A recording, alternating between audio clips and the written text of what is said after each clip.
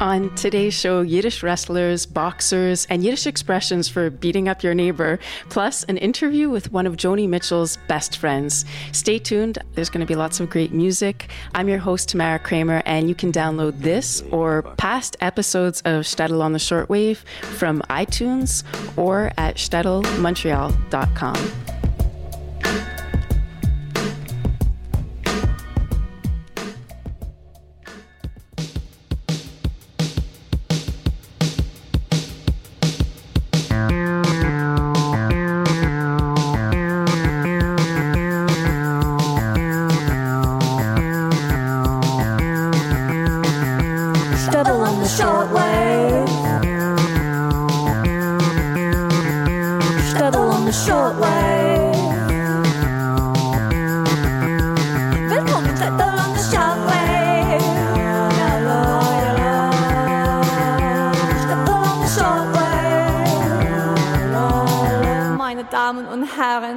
Welcome to Shtetl on the Shortwave on CKUT 90.3 FM in Montreal. And for this first episode of Shtetl on the Shortwave that I'm doing back here in Canada, nothing seemed more perfect than to talk about the poet queen, Joni Mitchell. Last week at Blue Metropolis, one of Joni's oldest friends, author, singer, and journalist Malka Marom, spoke with me about her 40-year relationship with Joni and about the new book, Joni Mitchell in Her Own Words, which is a transcription of 3 interviews that she did with Joni over the span of 40 years. I'm going to play that interview and also a lot of classic Joni Mitchell on the second half of the show. But before that, what's the first thing that comes to mind when you hear the word Jew? Maybe don't say that out loud. I'm sure none of you thought fighter, tough guy, or Yiddish rabble-rouser. Well, think again. We're going to talk with Eddie Portnoy, professor of Yiddish at Rutgers University, about a new exhibit he curated called the Yiddish Fight Club. It's at the YIVO Institute in New York City. And while I'm getting Eddie on the phone, here's a Yiddish-English tune by Daniel Kahn and the Painted Bird for May Day. It's called March of the Jobless Corps. And we'll be back in a few minutes with Eddie Portnoy.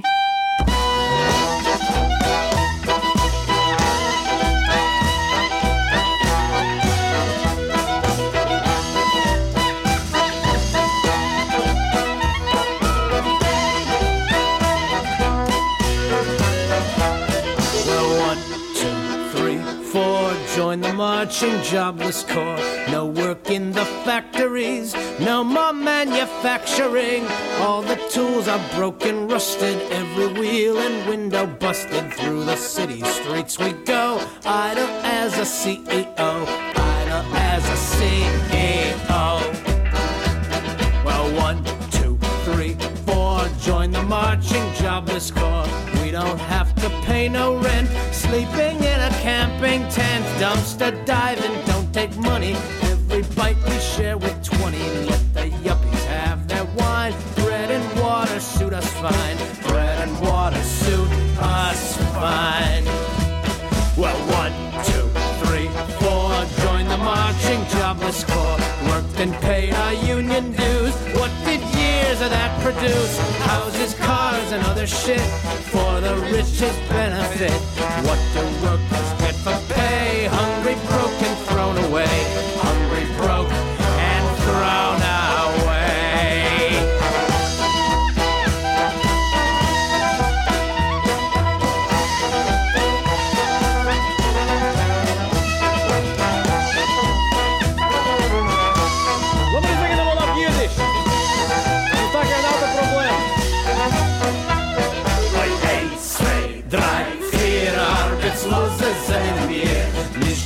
Kadoshim lang in Fabriken Hammerklang. Es liegen Keben, kalt vergessen, nennt der Jabber sei schon fressen. Gehen hier rum in Gas, wie die wir im Pust und Pass, wie die wir im Pust und Pass. 1, 2, 3, 4, Arbeitslose sind in hier. Jahrelang die Arbeit schwer und geschafft als mehr und mehr. Der Schlösser, Städte und Länder, Fahrer, Heifel, Fahrständer, unser Leun, der Fahr ist los, ungerneut und arbeitslos, ungerneut und arbeitslos.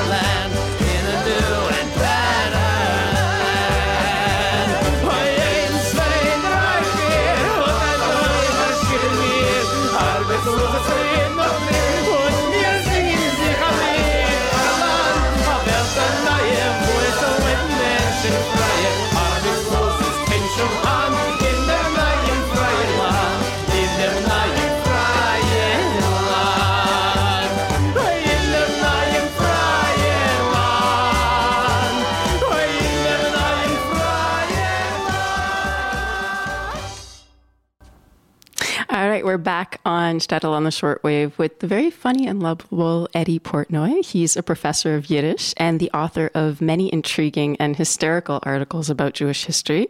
You really have to Google him, Eddie Portnoy. And now he's the curator of a new exhibit happening in New York City at YIVO called the Yiddish Fight Club. Eddie Portnoy, welcome back on Shtetl on the Shortwave. Thank you. Happy to be back on Shtetl on the Shortwave. It's always fun to talk to you, and you have a very bizarre outlook on Jewish history, which I really appreciate, and I think a lot of other people appreciate too, and which is so unusual. What was the inspiration for this exhibit, the Yiddish Fight Club? It's actually two different projects that I combined to one, and the initial inspiration was many years ago when I was researching my dissertation, which was on cartoons of the Yiddish press. I stumbled upon a number of cartoons in the Warsaw Yiddish press from the mid-1920s that used wrestling as a metaphor. For instance, they would show two heads of Yiddish school systems in the wrestling ring, or two cantors that were vying for a post in the wrestling ring. And I thought that's a really strange metaphor to use, because typically in Yiddish cartooning, the most typical metaphors are traditional or religious metaphors. They'll take a quote from the Bible and apply it to some modern political phenomenon or event, or take a quote from the Talmud and apply it ironically to some social issue, some contemporary social issue. So when I saw wrestling, I thought that's really strange. What do Warsaw Jews in the 1920s know about wrestling?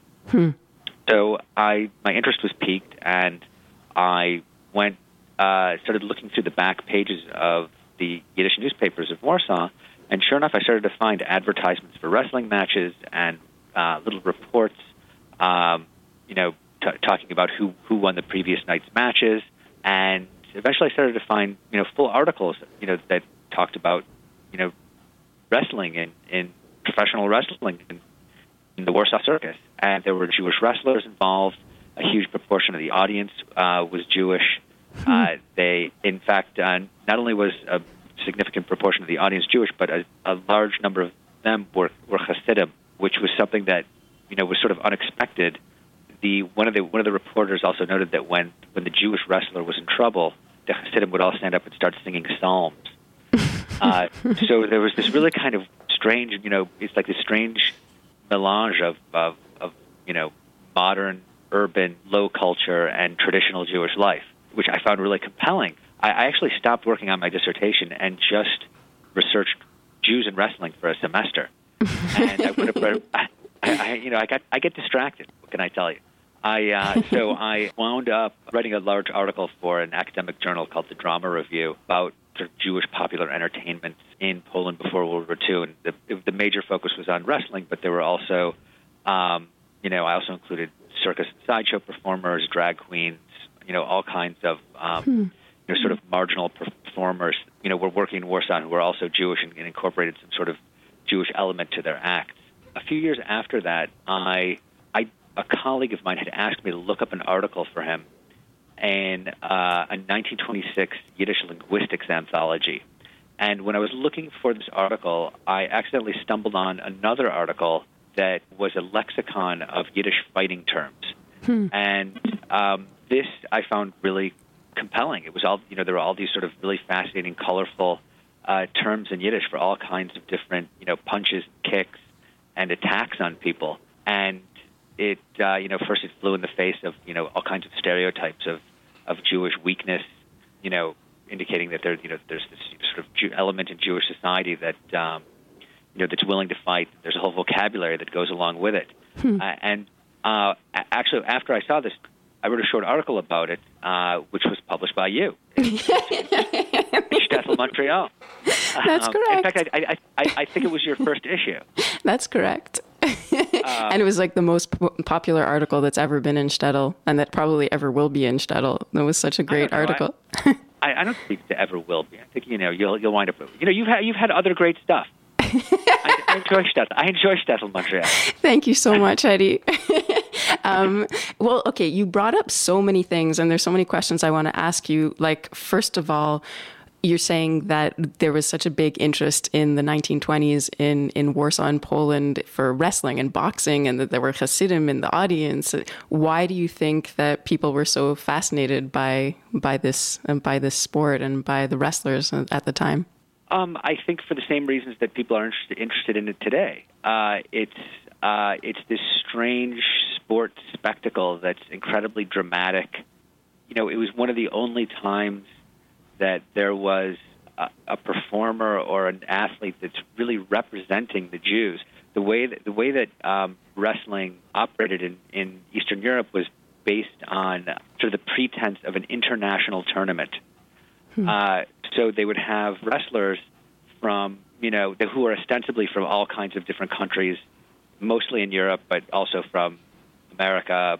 There's always an African involved. And what's funny is that most of the wrestlers were allegedly not from where they actually said they were. They were really just, they're like athlete actors, the same way they are today. But the audience didn't really know or care. But because of this dynamic, you had, for instance, in Warsaw and Lodz, the promoters purposely created an atmosphere where the Polish wrestler would meet the Jewish wrestler in the final, because the two major populations in Warsaw were Jews and Poles. So, these are the audiences that are most geared up to have their wrestler win. And because the Jewish population was the minority, invariably in this final tournament, every single year, the Jew would lose. I know we don't have a ton of time, so I want to ask you about some of the wrestlers and the boxers that you feature in the exhibit. Can you tell us about some of your favorite ones? Right. Some of them have these really compelling backstories. There's, for instance, Raphael Halperin, who was born in Vienna in the 1920s, and his family emigrated to Palestine in 1933. And they were an extremely religious family. They moved to Bnei Brak, which is a Haredi suburb of Tel Aviv, and he went to yeshiva. He wasn't, but after living in Palestine for a few years, he became interested in exercise, and he went to his rabbi and asked for permission to begin lifting weights. And he was given permission, and he got so into it, he became so adept at it that by 1950, he became the second Mr. Israel. After that, he was discovered by an American tourist who had some connections to wrestling and said, I'm bringing you to work as a wrestler. You'll make a ton of money. I don't know if he really made a ton of money, but he moved to America and started wrestling. He never wrestled on Shabbos. He was known as the Wrestling Rabbi. And the Wrestling Rabbi? Wrestling Rabbi, yeah. Okay. And he went back to Israel in the 1960s, and he tried a number of, in the late 60s and early 70s, he did a variety of different things. He sort of fashioned himself. He still wrestled, but he also was a kind of an entrepreneur and brought all these kind of American products to Israel. For example, he built the first automat in Israel. I don't know if you know what an automat is. No. It's like an odd. It's a restaurant essentially where you have. It's like a gigantic vending machine. Okay. I think it started in the 1920s, and basically you'd put money in, and you'd open a little door and take out a sandwich or a piece of pie, and all of this food was replaced by a hand. There were people behind it, so it wasn't really truly automated, but it was called the automat. Okay. So he brought this strange idea to Israel. I don't think it succeeded very well. He also opened the first automated car wash in Israel. Wow. Then he went back to yeshiva, became ordained as a rabbi. What? Oh, my God. Yes. He became ordained as a rabbi. Never really worked as a rabbi, but instead opened an optical chain called Optika Halperin, which means Halperin Optics. And it became the most successful optical chain in Israel. And it made him a multimillionaire. And once he had large sums of money at his disposal, he started to create projects, or actually fund projects, to promote Sabbath observance. So, for instance, he funded the installation of sirens all over Israel that go off when the Sabbath begins, so everyone knows to stop working or driving. Oh. He also, Okay. I think in the 1990s, he funded the development of a credit card that wouldn't work on the Sabbath. Oh my gosh. He's this really compelling, interesting character, and he got his start in wrestling, which is so fascinating. What about the guy who's on the poster for the exhibit? There's one guy on the poster who's like a very large man. That's Martin the Blimp Levy. Okay. Blimp Levy was also a really fascinating character. Was born in Boston to immigrant parents. He had some kind of glandular issue. It's not entirely clear what was wrong, but he was always obese. I wrote an article about him once, and as a result, I was sent emails by relatives of his who sent me his bar mitzvah picture. And at his bar mitzvah, he weighed 200 pounds. He was always a big kid, a big man. He wound up working as a fat man in a circus, where he was discovered by a man by the name of Jack Pfeffer, who was a wrestling promoter, who took him on and created him and sort of transformed him into a professional wrestler. And he had in spite of his bulk, he was very athletic and quite nimble. I have a photograph of him doing the splits in the wrestling ring. Okay. And in the memoirs of other wrestlers, he's also regarded. They were always suspect of his ability, but they all concede that he was a reasonably good athlete. And he won matches. He was this. He's considered one of these freak wrestlers. I mean, he weighed over 600 pounds. He's absolutely enormous. There are articles in the newspapers talking about what kind of things he eats for breakfast, and it'll be like 3 dozen eggs and 4 loaves of bread. And, I mean, it's more than likely that it's made up. But what was his name again? Martin Levy. Well, he wrestled as the Blimp. A very inspirational figure in Jewish history. It sounds like. Yeah, listen. I mean, you don't. If you read your average Jewish history book, you don't get this kind of material. Yeah, they're like we really. And yet at a certain point in history, these people were important to members of the Jewish community. They were considered celebrities. Do you feel like that they had some sort of different role to play when they were wrestling in America versus when they were in Poland? Like there was a different relationship? They did, but during the 1920s and 30s especially, or really more the 30s, it was very useful to be a Jewish wrestler. Jews liked wrestling. They made up in areas of large Jewish settlement. Jews made up a significant component of the audience, and the promoters were always trying to get Jewish wrestlers, so much so to the point that people who weren't Jewish wrestled as Jews, which is an unusual phenomenon. It's people generally don't pose as Jews. It's not something that's ever usually beneficial. Right. And especially in something like the wrestling ring, where there's this sort of invented violence. But it was, people wrestling as Jews were popular figures. They often wrestled with Stars of David on their trunks, and they were advertised in magazines as Jewish wrestlers. They would say the Jewish wrestler, or it would be, there's the Hebrew Hercules or the Jewish Tarzan. Right. Yeah. I so love the expressions, the Yiddish expressions for fighting. There's some really colorful, strange ones. Can you tell us just a couple of them? They're great. These expressions are great. A lot of them are onomatopoeic. They sound like what they are. There's like zboch and tunk and buch and tomsk. Then there are others. There's like one of my favorites is das Lempel, which means the lamp, or it's really the little lamp. And this is when you squeeze your victim's nose with your forefinger and thumb, and this is called the lempel. I think why the reason they call it this is because the person's nose turns red. But if you're able to force snot out of their nostrils, they call that lichtelach, which means little lights. Okay. The lempel. Some of these are strangely specific. There's some that are like more religious. I remember I always loved the one with the talus. There's mashkante. This is to take out a mortgage on someone. It doesn't have to be with a talus, but it's when you hold someone down, it's when two people hold someone down and a third person beats them.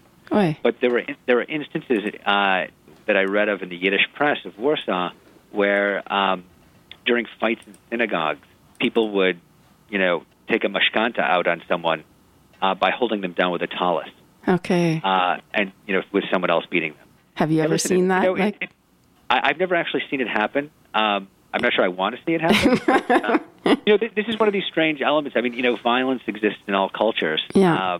And it exists among the Jews as well. And they have their own specific vocabulary to deal with it. So with all your research, did you find out all the origins of these expressions and who came up with them?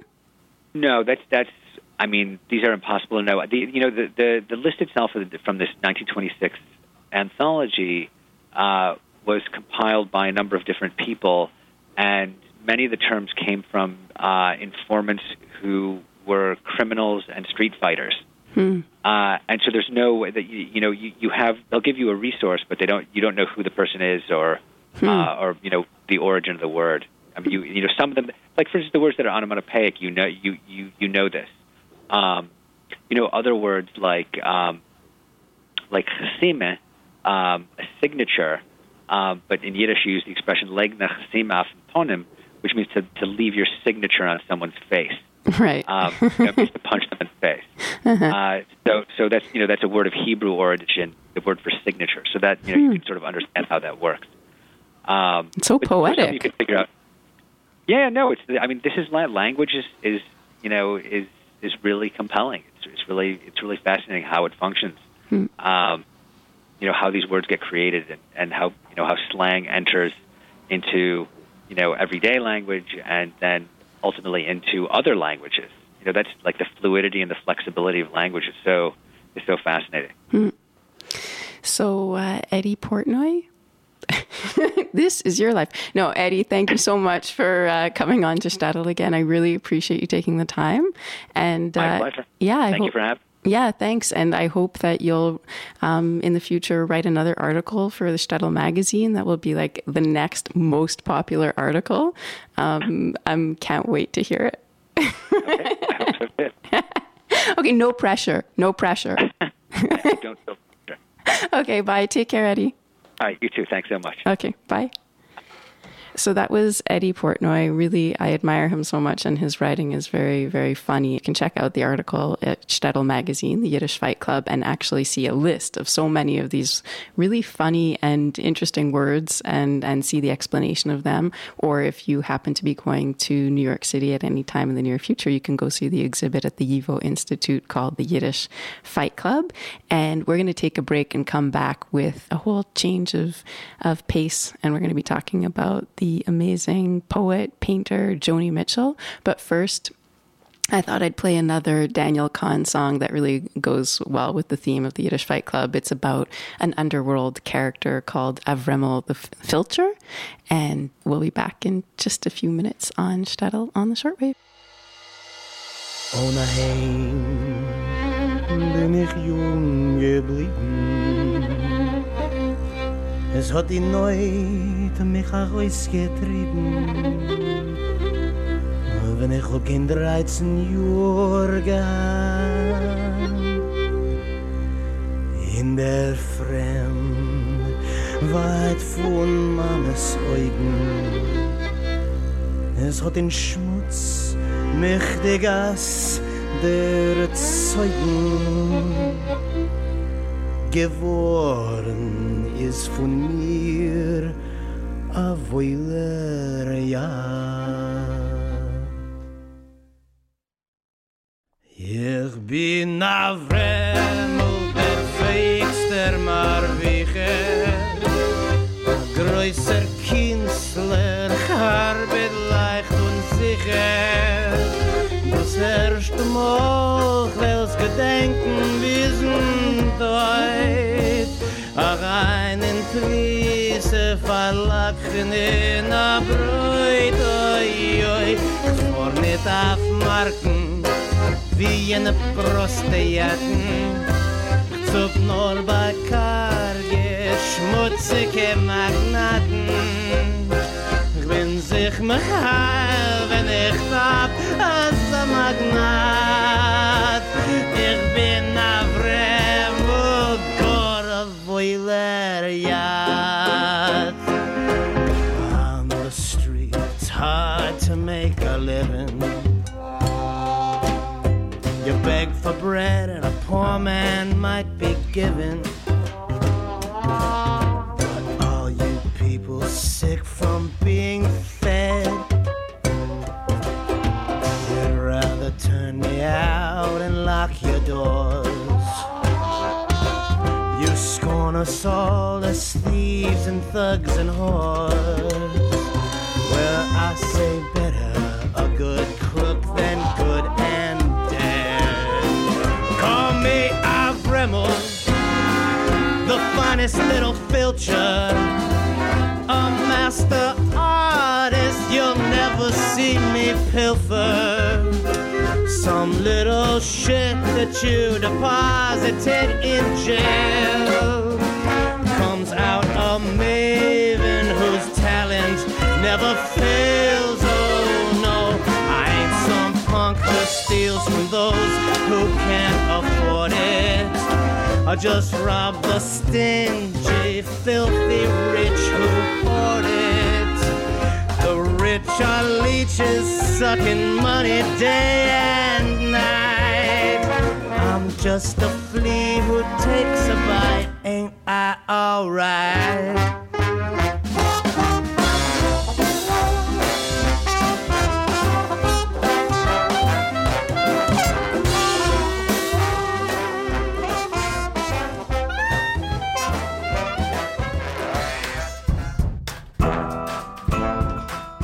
Salut, ici Bernard Adamus, vous écoutez Shtetl on the Shortwave, live on CKUT 90.3 FM. Cześć, tutaj Bernard Adamus, słuchacie Shtetl on the Shortwave na CKUT 90.3 FM.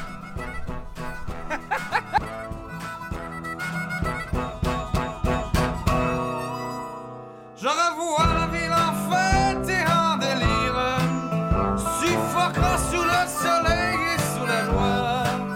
Et j'entends dans la musique les cris, les rires qui éclatent et rebondissent autour de moi. Et perdu parmi ces gens qui me bousculent, étourdi, désemparé, je reste là. Et quand soudain je me retourne, elle se recule.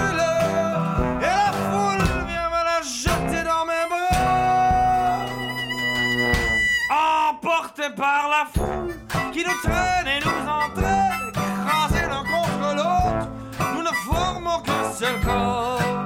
Et les flots sans effort nous poussent enchaîner l'un et l'autre, et nous laissent tous deux épanouis en ivresse des heures. Entraînés par la foule, s'élance et équinance, une folle farandole, nos deux mains restent soudées. Et parfois soulevés dans deux corps enlacés sans vol, et retombent tous deux épanouis en ivresse des heures. Hey, hey, hey.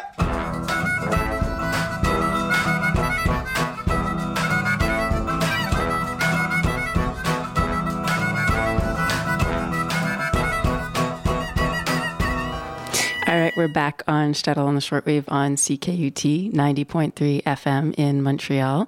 And it's nice to be back here in Montreal in Canada. I've been away for a few months in the Middle East and producing Shtetl from over there. And if you want to hear some of the episodes of music and interviews and stories from Israel and Palestine, you can go onto the website, shtetl.montreal.com, and they're all there, all the Shtetl Middle East episodes. So I hope that you'll enjoy them. I really learned a lot producing them. But now I'm back in Shtetl, Montreal, and very excited to play this next interview for you with a woman who is a very old and close friend of Joni Mitchell's. Her name is Malka Marom, and she has a new book called Joni Mitchell in Her Own Words.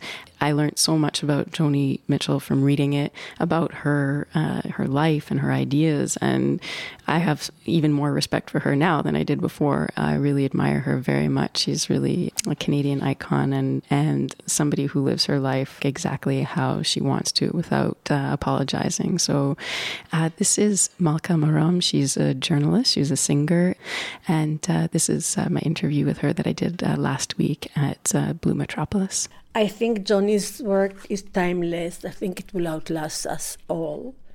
I think she's a treasure and an inspiration to every generation. Now, how did I meet her? You have a year, I'll tell you the story.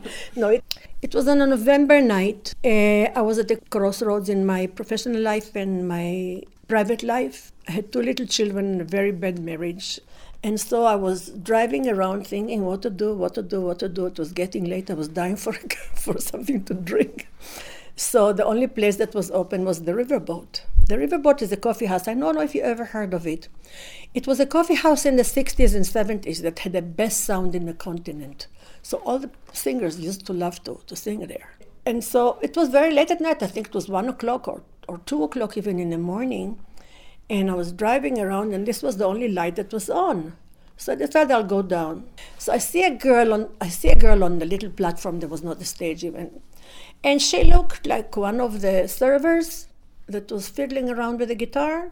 Her back was to I was the only one in the audience, except for the servers. It was so late, and so I figured, well, they still have to stay up till 3 or 4 o'clock in the morning. So the girls are just bored, So. She fiddled with the guitar and blah, blah, blah, and I have a cappuccino. She's still fiddling with the guitar. Anyway, I figured she was tuning the guitar. I figured she will never learn to tune the guitar, I thought, of course. And then she started to sing. She started to sing Urge for Going. She started to sing the circle game, and round and round we go in the circle game. You can only look where you're going, but you can't look back to where you came from. You can't go back to where you came from. You can only look back. And then she sang a song called I Had a King. I had a king in a rusted carriage who carried me off to marriage too soon. The keys won't fit the door. My thoughts won't fit the man. I can't go back there anymore. I can't go back. And I knew she's singing about me. She's singing from my heart. This is my position with my husband. I was like bawling. I'm sitting there crying, And then she sang the last, you close the set with both sides. I've looked at life from both sides now. You know the song. She finishes the set. I just jumped from my seat. Of course, I applaud like crazy, and I'm bravo. I'm the only person there. And I jumped from my seat, and I go to her, and I said, "What's your name?" She said, "Joni Mitchell."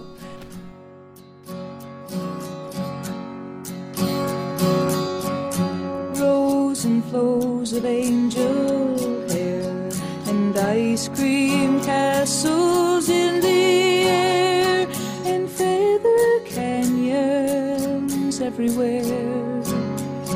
I've looked at clouds that weave, but now they only block the sun. They rain and snow on everyone. So many things I would have done, but clouds got in my way. I've looked at clouds from both sides now, from up and down, and still somehow it's cloud illusions I recall. I really don't know clouds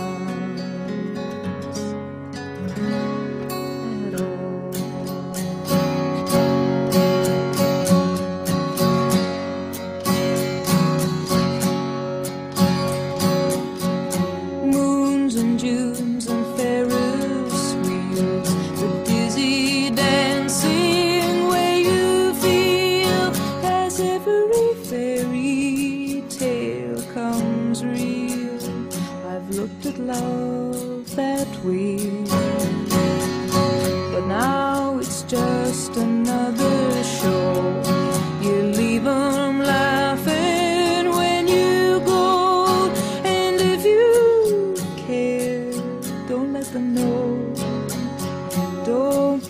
myself away. I've looked at love from both sides now, from give and take, and still somehow it's love's illusions I recall. I really don't know love at all.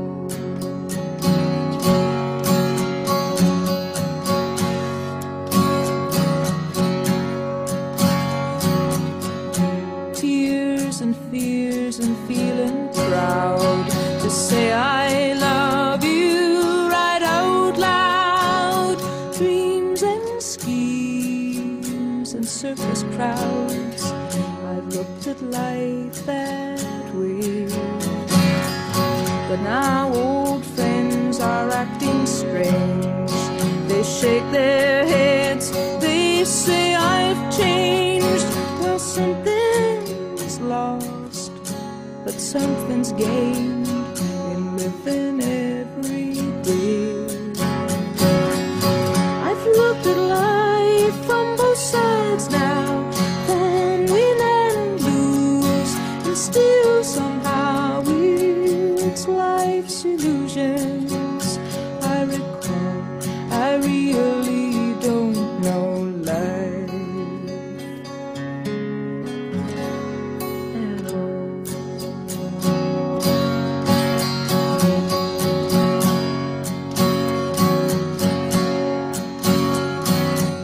I've looked at life from both sides now, from up and down, and still somehow it's life's illusions I recall.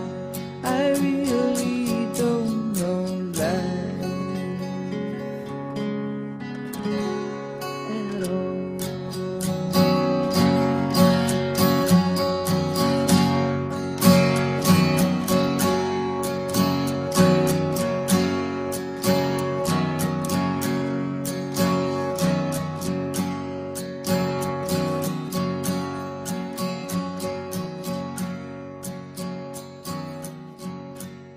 In your interview with Joni, she talks about her childhood and about her relationship to her family, to religion. Yes. I didn't know that Joni had polio as a kid. Can you tell us a bit about that period and how it affected her?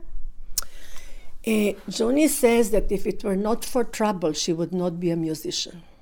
She meant to be a painter. She wanted to be a painter all her life. It was because she had this illegitimate child that she went to Toronto, and to get money, she gigged, like played the guitar and sang.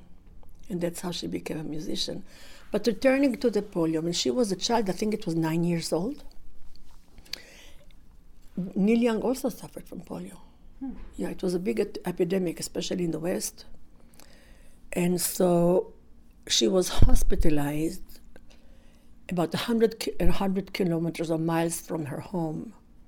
And her mother visited her only once. On Christmas, she brought a little tree and a little ornaments.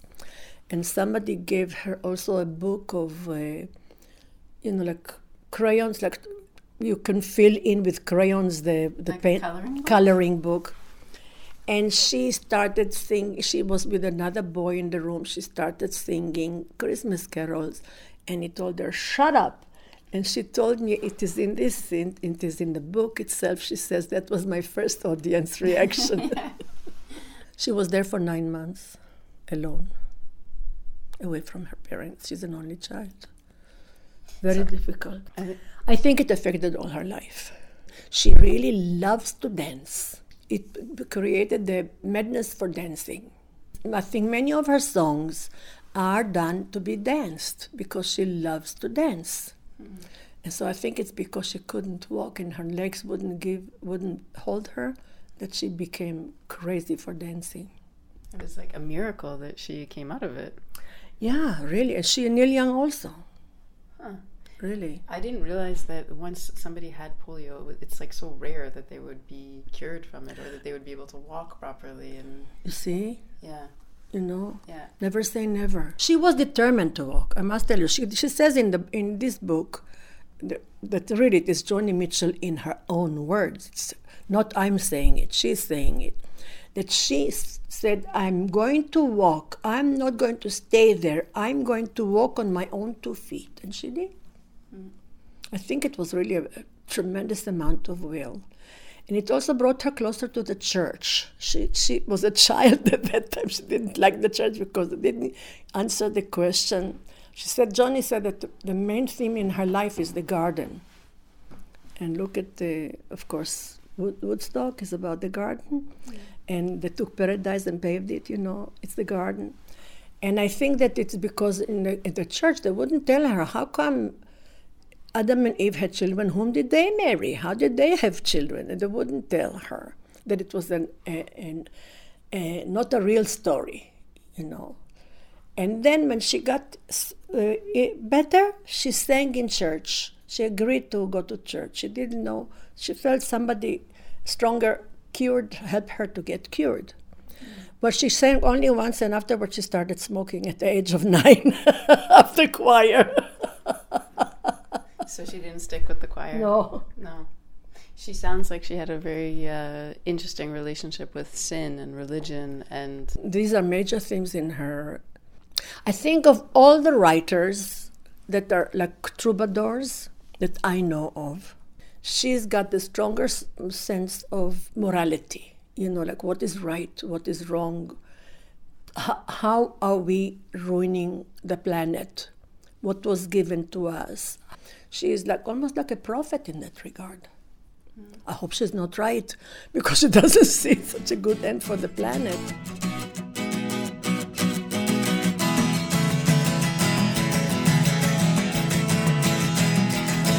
They paved paradise, put up a parking lot with a pink hotel, a boutique, and a swinging hot spot. Don't it always seem to go that you don't know what you've got till it's gone? They paved paradise, put up a parking lot.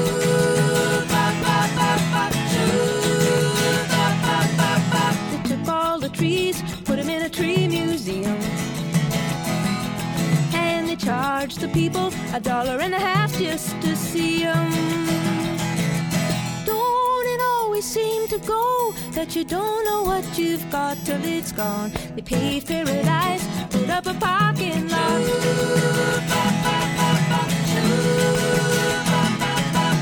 Hey, farmer, farmer, put away the DDT now. Give me spots on my apples, or leave me the birds and the bees. Please, don't it always seem to go that you don't know what you've got till it's gone? They paved paradise, put up a parking lot.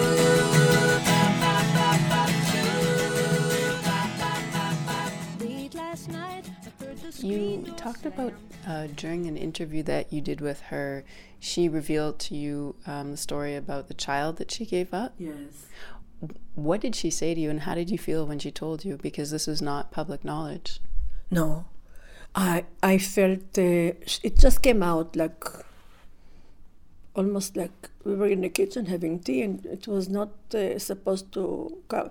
We were not supposed to talk. I mean, that was the first interview. We were not friends.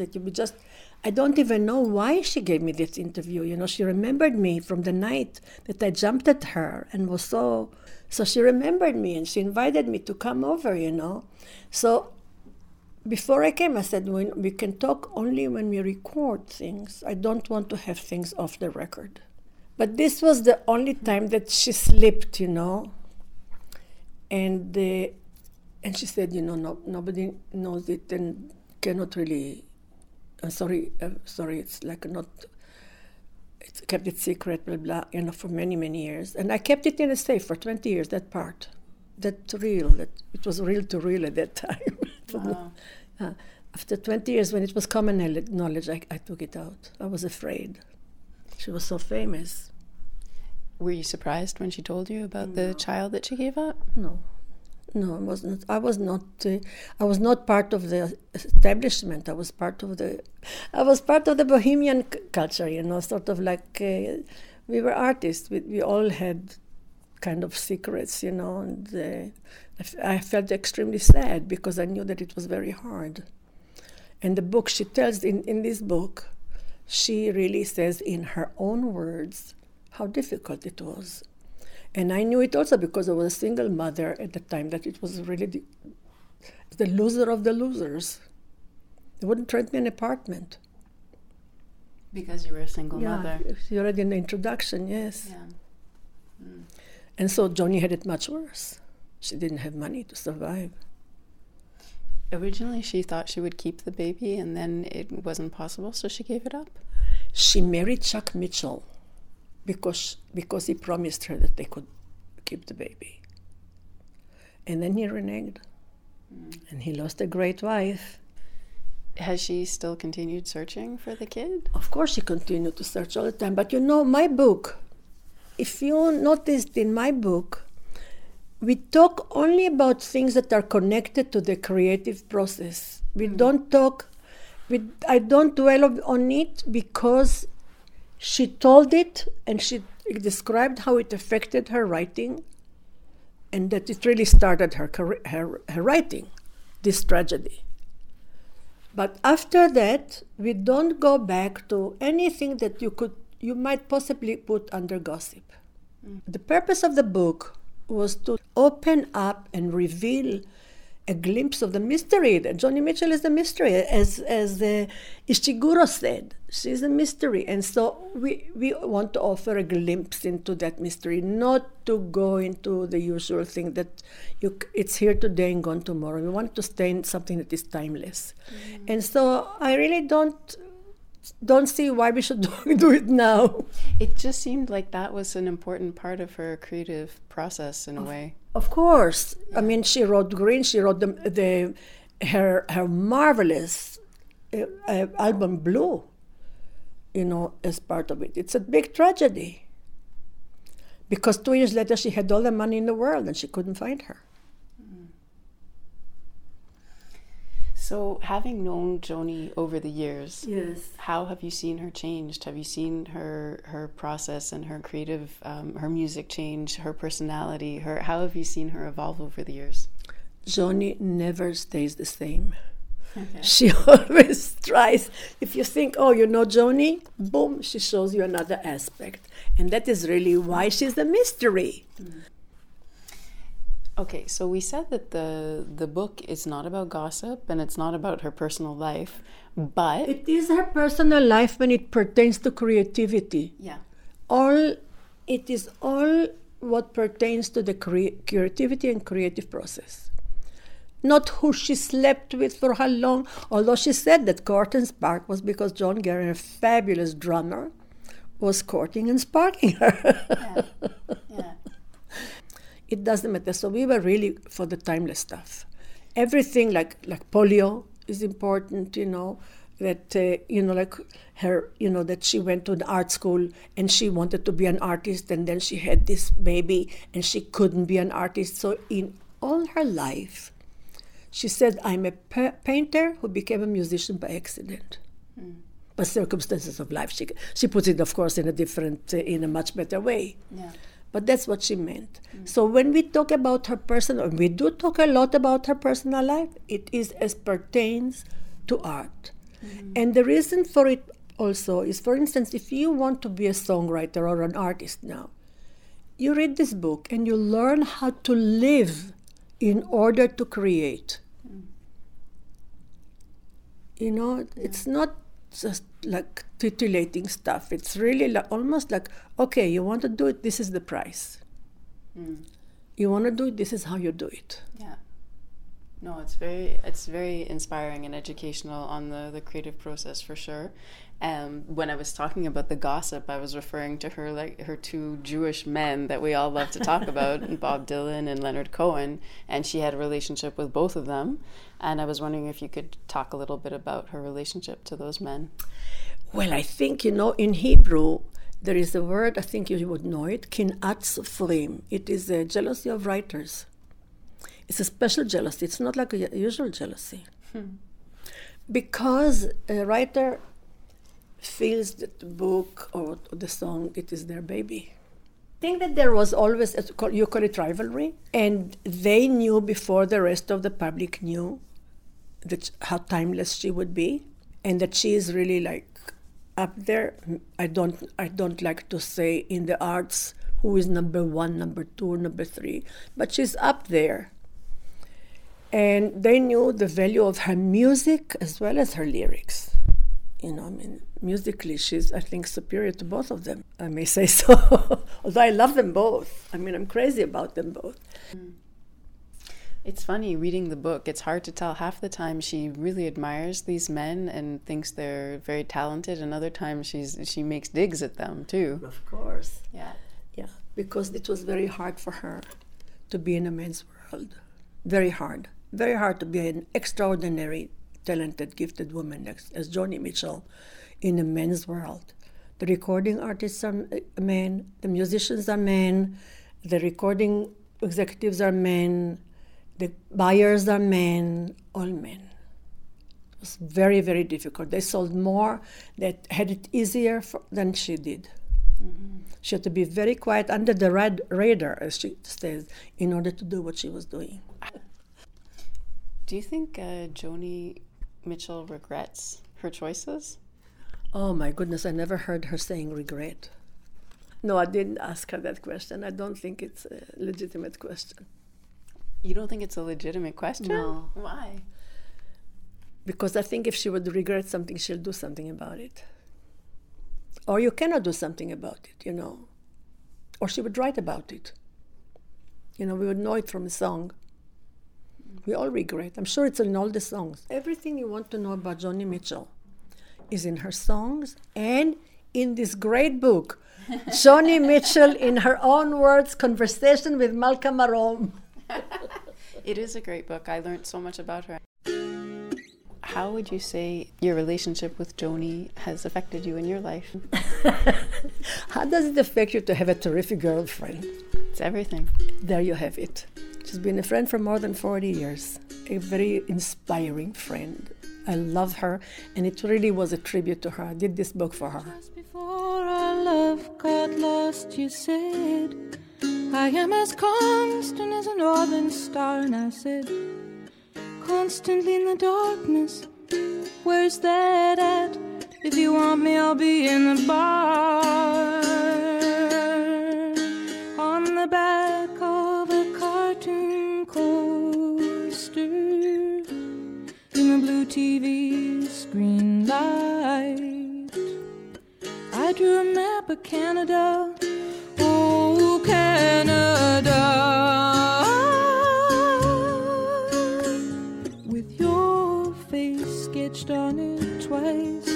Oh, you're in my blood like holy wine. It tastes so bitter and so sweet. Oh, I could drink a case of you, darling, and I would still be on my feet.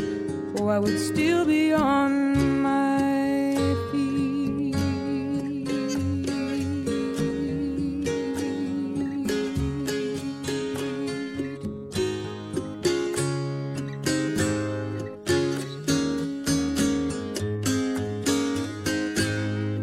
I am a lonely painter. I live in a box of paints. I'm frightened by the devil, and I'm drawn to those ones that ain't afraid. I remember that time you told me, you said, love is touching souls. Surely you touch mine, 'cause part of you pours out of me in these lines from time to time. Oh, you're in my blood like holy wine. It tastes so bitter and so sweet. Oh, I could drink a case of you, darling.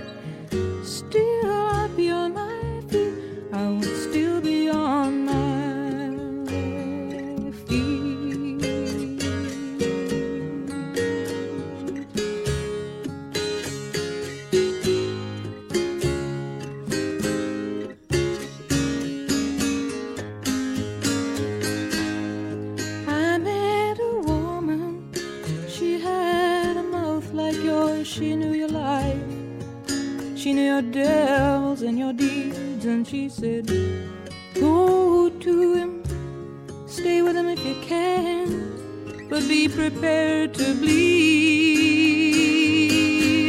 Oh, but you are in my blood, you're my holy wine, you're so bitter, bitter and so sweet. Oh, I could drink a case of you.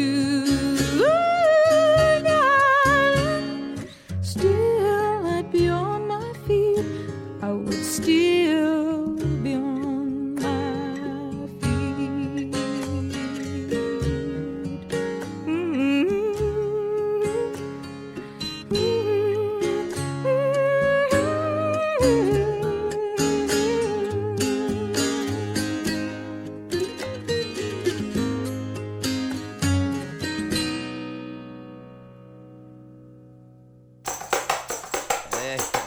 Hello, this is Riff Cohen, and you're listening to Shtetl on the shortwave on CKUT in Montreal. À Paris, y a pas de parking. À Paris, y a des parfums. À Paris, des beaux sacs à main. Et parfois des paroisses et du parquet. Dans les maisons, y a mon parrain. Sur le balcon, y a des couleurs et des parties, des parodies de ces parties. À Paris, y a pas de parking. À Paris, y a des parfums. À Paris, des beaux sacs à main. Et parfois des paroisses et des magazines. À Paris, y a pas de parking. Mais qu'elle est belle, la tour